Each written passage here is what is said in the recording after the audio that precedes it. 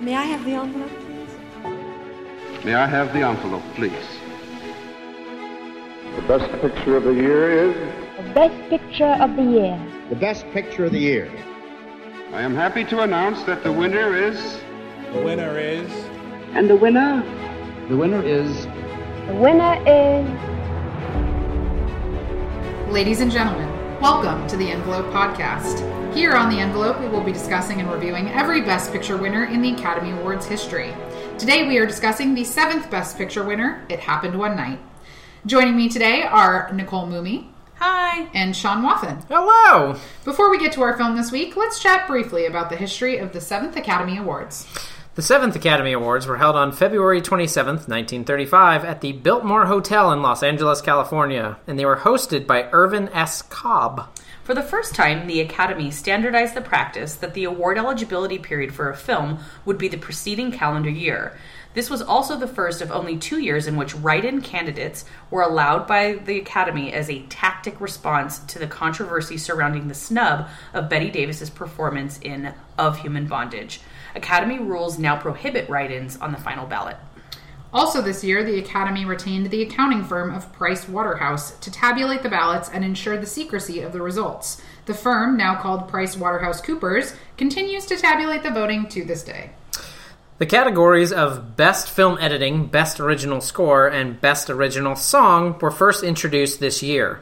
In addition, Shirley Temple received the first Juvenile Academy Award at age 6, making her the youngest Oscar recipient ever.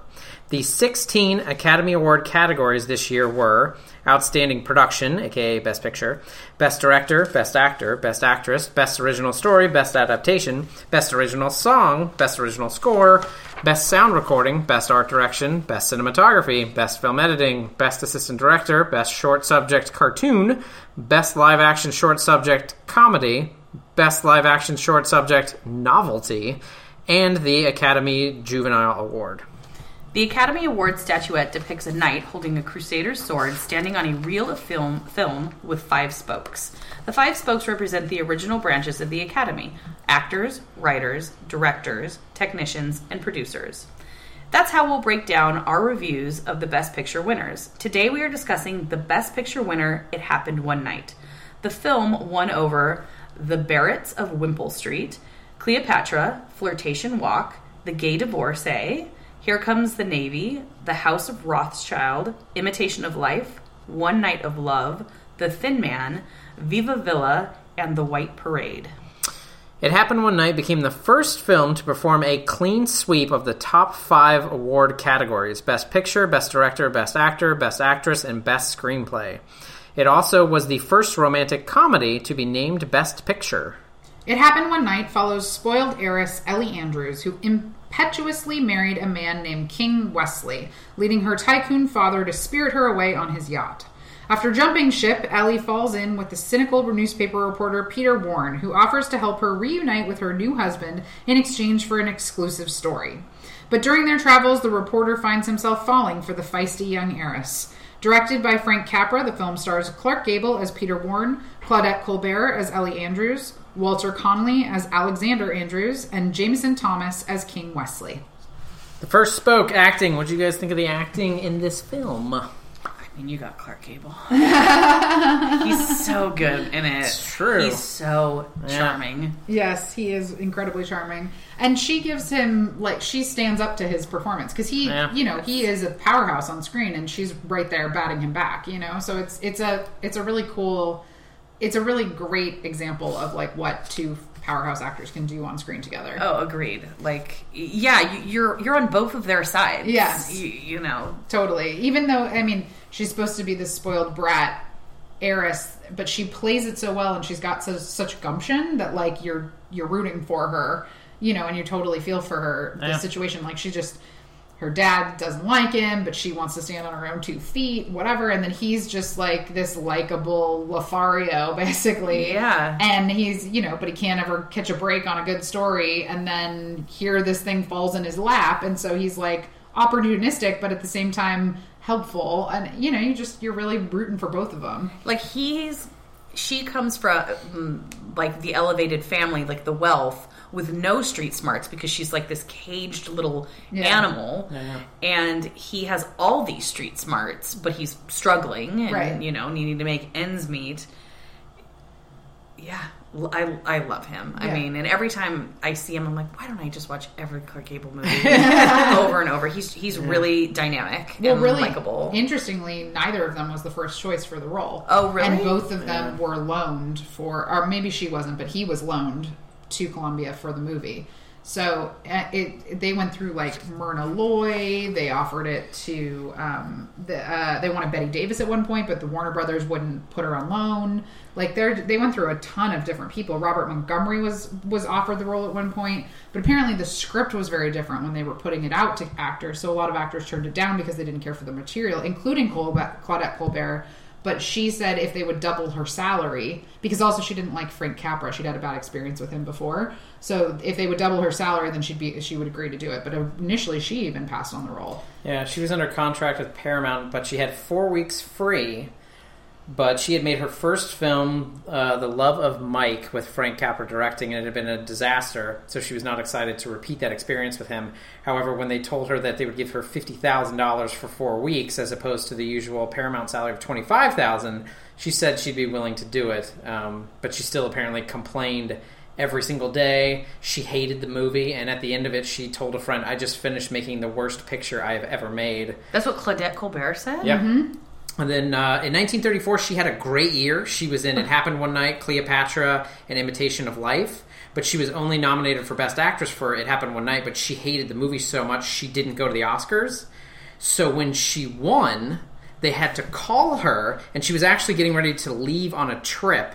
So she rushed to the ceremony, and they picked up and had her do her speech later in the night because she showed up in a traveling pantsuit because she was leaving. So she just hated it. And yeah, no actors wanted this script because it was very, I guess, it's considered slapstick, which doesn't feel like it now compared to like some of the slapsticks, we saw like in the 80s and 70s and whatnot. Or even of the time with the stuttering and the, Yeah. Even with the silent film area, which, you had to be very over the top. This doesn't feel as over the top. So when I heard it was like slapstick, it didn't feel like that as much to me. But yeah, nobody wanted it. And Columbia was considered on Poverty Row at the time. So they had to borrow these actors from MGM and Warner Brothers just to put it together. And Clark Gable was loaned by MGM as a punishment for having an affair with Joan Crawford. Mm-hmm. Because I guess that made him look bad. So then they gave him to this studio to do this movie. I think it probably made her look bad, which is why they did it. So, but yeah, it's insane because I loved this movie. Totally. I thought the actors were great. Good. The whole thing was very well put together. Yeah, I thought everybody did such a great job. I think it really comes down to the chemistry of those two. Yeah. This whole movie rests on their chemistry. So that's not to say... Well, I don't think. I mean, it's so great. I don't think that any other actors could have been paired to do it. For me, especially the Clark Gable aspect of it. Like, maybe he edges out acting-wise for me.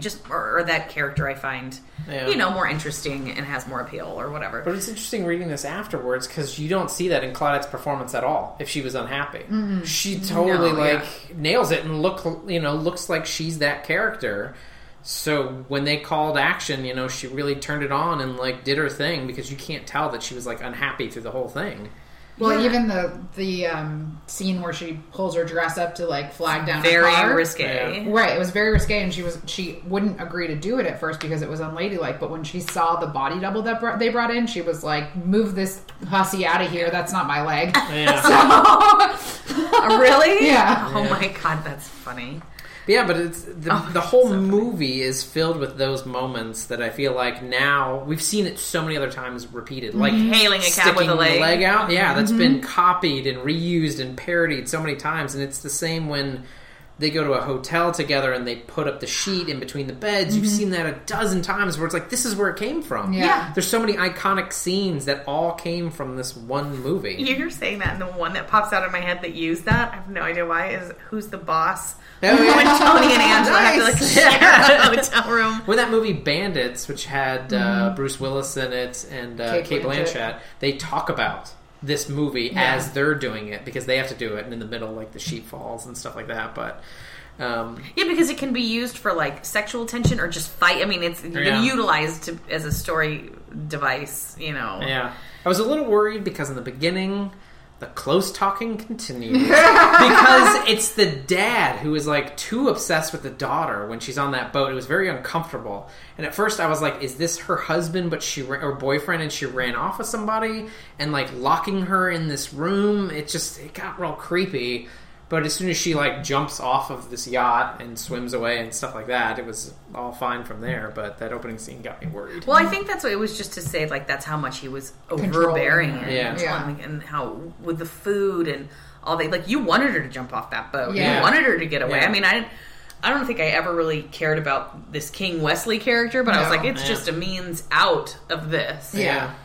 Totally. And I liked how much vulnerability both of them brought to each of the characters, because they're putting on this strong face for each other, but then when you get the quiet moments, like there's the scene in the hayfield where they're like, they've left the bus and they're, you know, hitchhiking to try and get themselves home or whatever, and she thinks he's abandoned her in the hay, and so she's put on this whole brave air, and then when she thinks he's abandoned her, she's like, where are you, you know, and it's there's like, they both do that, and he's got these moments where he just, like the car scene where their suitcases almost get stolen, and he's just like not going to have it, so he takes off he's running down the street after a car, and eventually comes back, and like, but he was like, you know, I'm not going to let them treat us like that, and like I'm not going to, you know, but he comes back for her too, and like there's a really lovely dynamic between the two of them, and that I think is solely about the chemistry of the actors. Oh, completely. And I was reading, too, that during the scene where Clark Gable is undressing, he's having a conversation as he's taking off each article of clothing when they first get to the place, to the first hotel. And I guess there was a part he was trying to keep this humorous flow going as he's undressing, but every time it came to his undershirt, he couldn't get it off in time to say this phrase, so he just decided to ditch the undershirt. So this was one of the first times that you saw an actor who didn't have an undershirt. And because Clark Gable is so cool and suave, that after this, it became cool not to wear an undershirt anymore. Like, everybody was wearing, like, those sleeveless undershirts at the time. So after this, everybody, like, stopped wearing them, to the point where the manufacturers of the shirts tried to sue Columbia for ruining their business because they had him do that. Mm-hmm. Of course, they failed, but it's amazing, like, the influence of Clark Gable, like, no longer wearing a shirt because it was uncomfortable for one scene, had this rippling impact across the industry. Mm-hmm. Well, and it's interesting how they use that, because we already referenced, like, her lifting her skirt, you know, but part of all of that going on, because that was very risque, even a man disrobing in that way. I mean, I don't even know how many times we've ever, in the history of film, that there was bare-chested men, you know, in scenes, and that was adding to the connection between them, because it's like, you know, sexual flutters, and like you're seeing it happen on film, which was not part of filmmaking back then, and so that's what's like bringing them together. They're having these intimate moments without almost meaning to, but they're happening between them, and the actors play it out so well that you're like, yeah, I'd be really attracted too. Well, and they even imply all the sexual innuendo with the walls of Jericho and all that, and you know, like they play into it in a way that like is passable, but you know, it's still like, oh, okay, like I'm picking up what you're putting down, you know. Like, when she's undressing, it just shows the curtain or the sheet that they've hung in between the bed, and you just see the clothes come over the top. So it's almost like it's like in your head, you're imagining her getting undressed, which is almost like sexier than seeing her. It's like in your head, you have to create it. And so you imagine that that's what Clark Gable is doing as he's sitting there just seeing her clothes slowly come over the top. And I think the character at one point says, you might want to move those or something, because it's like, this is implying things, you know? And then it's very intimate that she's wearing his pajamas on her body as she's had to, you know, we know she's taken off all her clothing. And so it was sort of a nice way, because you're like, they don't know each other very long, but they have all these like really intimate moments that build into why their connection is happening swiftly.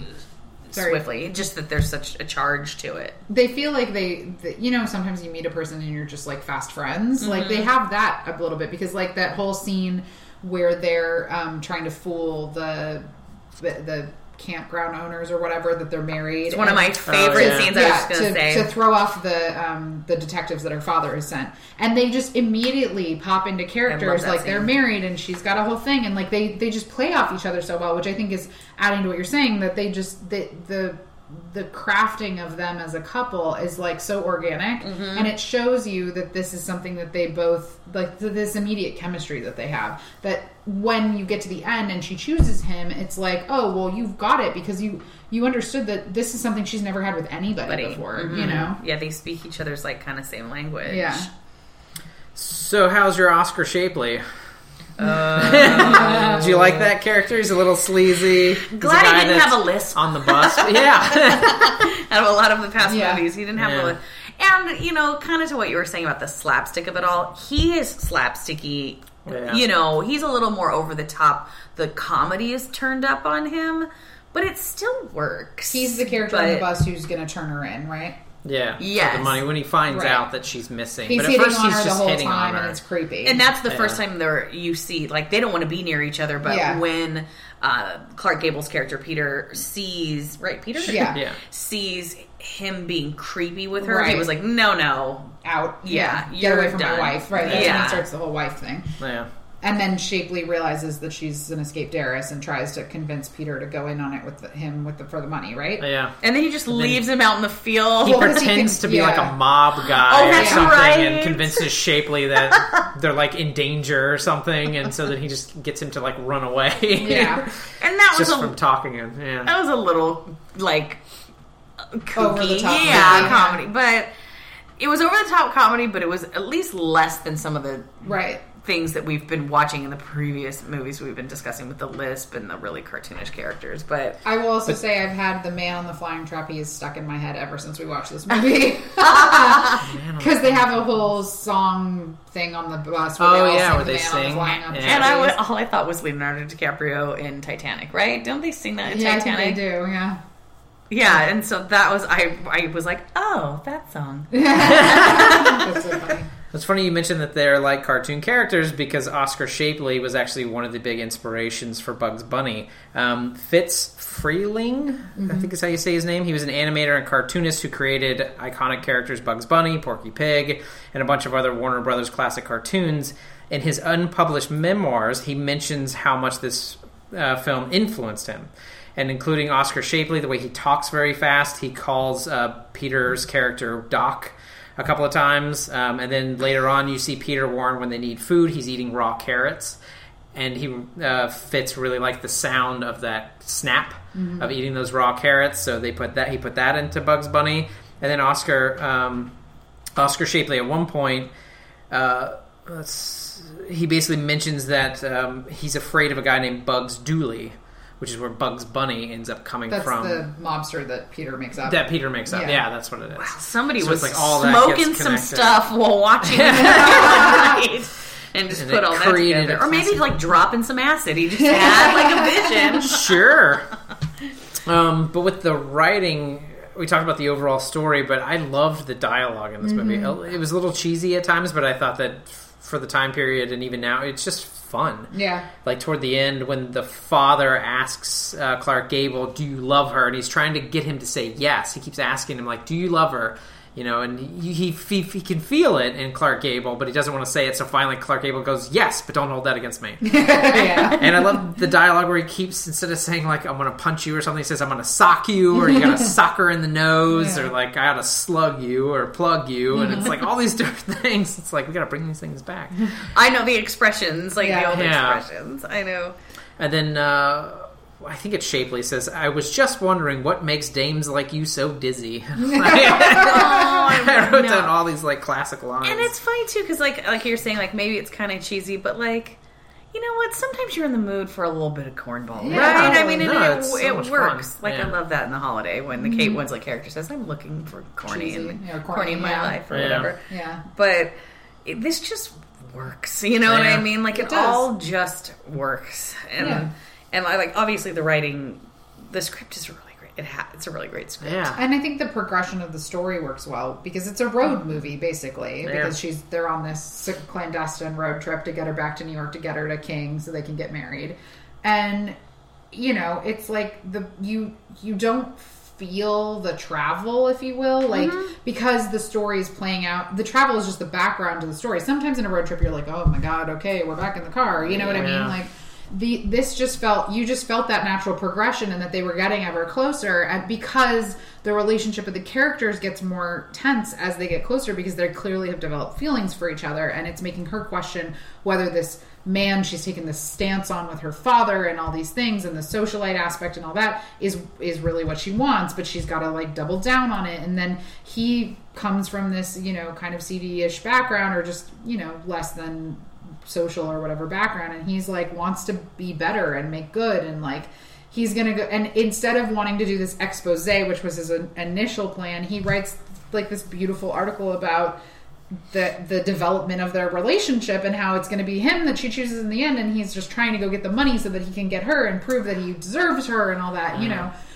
So you don't feel that transitory nature of the story, because it's just constantly progressing in such a great way, and meanwhile they're on this road trip to get them there, you know. And it's so believable. Yes. Like, I think the premise is just really believable. Like, it's not forced. Like, he happens upon this girl, he's down on his luck, and like it all works, and he's a reporter, like it all just works. And then the conflict of him needing to get back to her and not making it in time, it's one of those classic, like, oh, I mean, it's hard to say classic, maybe it invented it, who knows, when you're like, just get to, oh no, it's all gonna go wrong, you know. Well, because he turns in that story about how they fell in love, and they're gonna publish that. But then while he's gone, she thinks that he's like abandoned her, so she goes back to King Wesley or whatever his name is, not realizing what he's doing. Yeah. And then by the time he comes back, she's already left. And when they pass each other, because she's in like a car with King Wesley and the dad's heading the opposite direction, and then he comes in, and then he tries to go after him. I think he gets stopped by, is it a train or something that kind of comes between them or something? Or something happens, and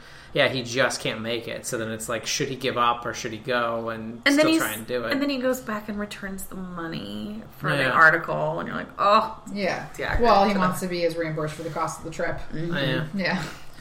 But I think directing-wise, Frank Capra did a great job, especially with the staging and the directing and the way the story unfolds. Like we mentioned, it's very smooth and fluid. The balance of comedy and drama really works. Instead of using the usual static camera setups, Frank insisted on putting the camera onto a crane, which enabled him to move and get lots of tracking shots, so it felt like the movie was constantly on the move along with your characters. But unusual for a romantic comedy, the two protagonists never kiss, even at the end. Oh, did they never actually kiss? Yeah. Well, no, but we know they bone because the walls of Jericho come down. That's like the last shot. Yeah, because they talk about how they just got married or something. Yeah. They're not even in that scene. Well, it's the two people talking outside, then it cuts inside, and you just see the wall. The fall. When you hear. So I wonder if they shot it at like the very end. Yeah. Where the actors were like already done. The dad gets a letter, right, that says like, "What's going on? Does the license come through or whatever?" Because the walls of Jericho are falling. Or something. That's right. And then in the end, when they finally get word that like they're all good and they're on their honeymoon, then you hear the trumpet to break down the walls. You know, the sheet falls. More cornballs. Still, but it works, especially in the movie. Yeah. I feel like this is, out of the movies we've watched so far, this is the seventh. This is the first time I feel, I could be wrong, where I feel like we have a real leading man in the aspect of today's concept of like a leading man. Yeah. Yeah, I mean, I think that there are actors in previous films that are meant to be, or were of the time, but just to us in our current watching back of it, don't feel that way. Yeah, I mean, or it's just not in that particular movie. Like in Grand Hotel, when we talked about that, because it was more of an ensemble, it didn't really feel like, even though the one Barrymore, John, kind of played the Baron lead-ish. It didn't feel like this guy is like, I don't know, like a movie star, like a leading man type of a thing. Clark Gable, you watch this and you're like, this guy has it. He's also Clark Gable, you know what I mean? So, and that's such an icon. But as somebody who's, you know, a huge fan, I didn't watch this movie and think, we will talk about this later, I didn't think I'm watching Rhett Butler. You know what I mean? Yeah. Which really proved what a great actor he was. Yeah, totally. It's really hard to break away. I mean, that's historically regarded, you know, Gone with the Wind is one of the best movies of all time. But so when you're watching something before, but you can't get that I didn't think about it at all. Yeah, and I I thought didn't my either. mind would be clouded with that. And like, Yeah. oh, I'm just watching Rhett Butler not be with, Scarlett or whatever.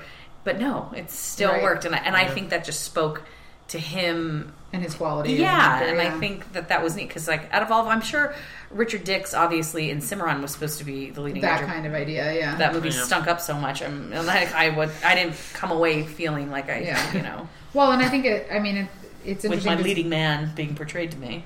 Capra definitely had directed movies before, but Columbia, like you were saying before, was Poverty Row. It was the lesser of the studios, and so this was like a big deal that this became such a success and, was such a hit and it won all these awards because it really helps kind of launch Frank Capra into being who we all now know Frank Capra to be, Yeah.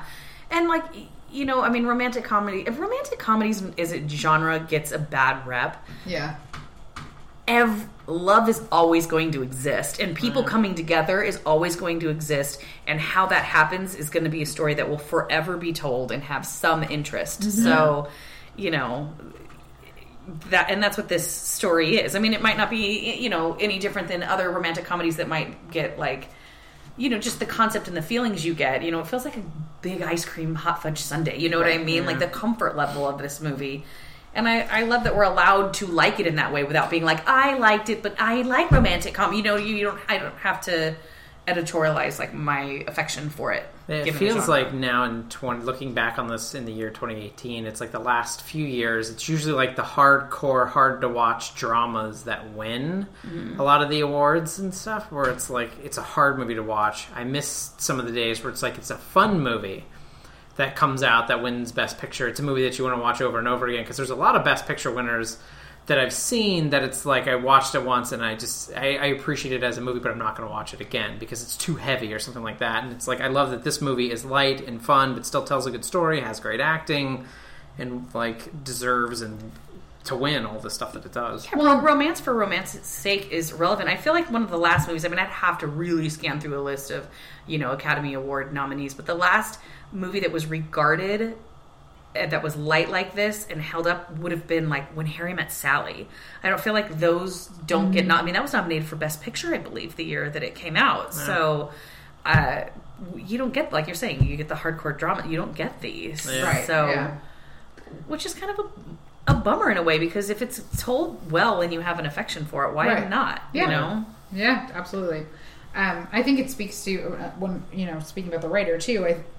It's interesting to hear that so many actors turned it down, and that ultimately a lot of them say that the final movie was very different to the script they'd been given, and that speaks to Francis Capra recognizing that the script needed work, and so he brought on who becomes his longtime collaborating writing partner, Robert Riskin, to do a pass on it, and that's probably what infused so much of the wonderful quality of it. Like this is one of those movies, and I feel like it's the first of the Best Picture movies that we've watched that does this, where it's the perfect blending of everybody doing the best of their craft ability. So the writing really elevates the directing, and the directing really elevates the acting, and and the actors elevate the writing, and like it's all coming together and showing you how, when working with the right team, or it really can make something special. Yeah, when the collaboration is in sync. Yeah. Mm-hmm. Even if the actors, purportedly Claudette Colbert still complained and all those kinds of things because she didn't like Francis Capra, but she comes off saying it's the worst movie she's ever made or whatever, but it's everybody showed up to work and did their job, Yeah. Isn't that interesting? Because when somebody says Claudette Colbert, you think it happened one night. Like, this is her legacy. I wonder if after she won, if she looks later in her life, if she looked back and was like, you know what, that is a good movie. Like if she actually watched the movie and was like, why was I? Because that's like you hear about Richard Dreyfuss when he did Jaws, because so many things were going wrong on set. He was like, this movie's going to be terrible. I had an awful time. This movie's going to tank. It's going to ruin my career. And then the day it came out, he was driving down the street and he saw this massive line, and he's like, what is this for? And it was people lined up to see Jaws. He went in and saw it, called Steven Spielberg and apologized and said, I'm so sorry. I was such a dick to you on set. Like, I wonder if she did that, where she watched the movie and was like, oh my God, this is amazing. It's so much fun. Look how good I am. Or something like that. But well, I mean, I think that is that will always be the case of notoriously difficult actors not getting along with their director, right? Because everyone's worried that something's going to ruin, their career on both sides. Right. Yeah. With the technician, I like the use of lighting. A lot of the movie took place at night, so they had to really balance that out well, like the light that's on the bus and the different stops that they went to. And it was the same with the set design. I like the look of the bus, the look and how they had everybody seated. It seemed very real, but the camera really had to get in there for certain shots. Like the motels were great, so all the set design, all that was great. The sound was very clean, which I appreciated, because I like that we're moving more into where sound design feels like it's becoming more important. Yeah. And they're really focusing on it. So I thought that was real well done. The costumes I thought were great, other than they don't really change very much. But that wedding dress looked like a nightgown that had flowers sewn into the neckline. It was so ugly. That was the only thing that I was like, it just stood out and was just I'd have awful. To see it again. Gosh, I don't remember it. I'm sure It really women stood rushed to the shop Probably. to get a replica of it, probably. it literally looked like a nightgown. Like, I do love the wedding scene, though, because what I really like, too, and we didn't really talk about this in terms of character progression, but the dad really, like, you come to love the dad by the end. Like, at first you're like, God, this overbearing asshole. But what you're realizing is that he just has his daughter's best interests at heart, and he knows she's making a bad choice. And he doesn't want her to do something she's going to regret. And really, it's not about her, it's about King. He doesn't think King is worthy of her. And so when he finally meets Peter, and he's having that scene in the study on the day of the wedding, where he's trying to get him to admit that he loves her, because this man has taken his daughter and he didn't take advantage of her. He isn't asking for the money. He protected her, like, and he didn't have to do that, because certainly at the time he could have been like taking all kinds of advantage of her, you know what I mean? But instead he protected her and cared for her and didn't abandon her and all those things. And the dad recognizes that and is like, this is the kind of man I want my daughter to be with. And I can tell that he wants to be with her. And so I love when he's walking her down the aisle and he goes, your car's by the exit if you want it. So good. You know? I mean, like, I love that progression too, that like you're getting through to this, like, this great arc for the dad, because genuinely at the beginning of your movie you're like, oh God, what a horrible father. yeah. But really, it's that he's like this great father, you know? No, you do love it because he's on your side as the viewer. You're like, yes, get her to get away, realize, run. Get away from King. Which is funny because I was thinking, we don't like King Wesley as viewers, and the reason we don't like him is simply the dad doesn't like him. So we're like, okay, like, who is this guy? All we need is likable Clark Gable to just have I don't know why. That's all we need for as viewers to be on this, not on the side of King Wesley. King you until know like an hour and 15 him. minutes or so in, and you just see him talking with the dad, and the dad's like offering him something, like they're trying to make some kind of deal or whatever, and it's like you don't meet him until an hour in, but as soon as you meet him, you don't like him because you want her with Clark Gable. You want her with Clark Gable, and not when they reference him too, it's usually like socialite, playboy. Like, they give him titles that are a little insinuating a little bit of like, there's something going on with that guy that I'm not gonna like. And then the pièce de résistance, talking about technicians, he flies in on a frickin' helicopter to their wedding. Like, what a douchebag. Like, his entrance is like a big, I know. He's there. They're all drinking beforehand and having a good time. So that means he left. So he to left get on a helicopter to fly in on a helicopter for his grand entrance. Oh God, I know. It's so good though.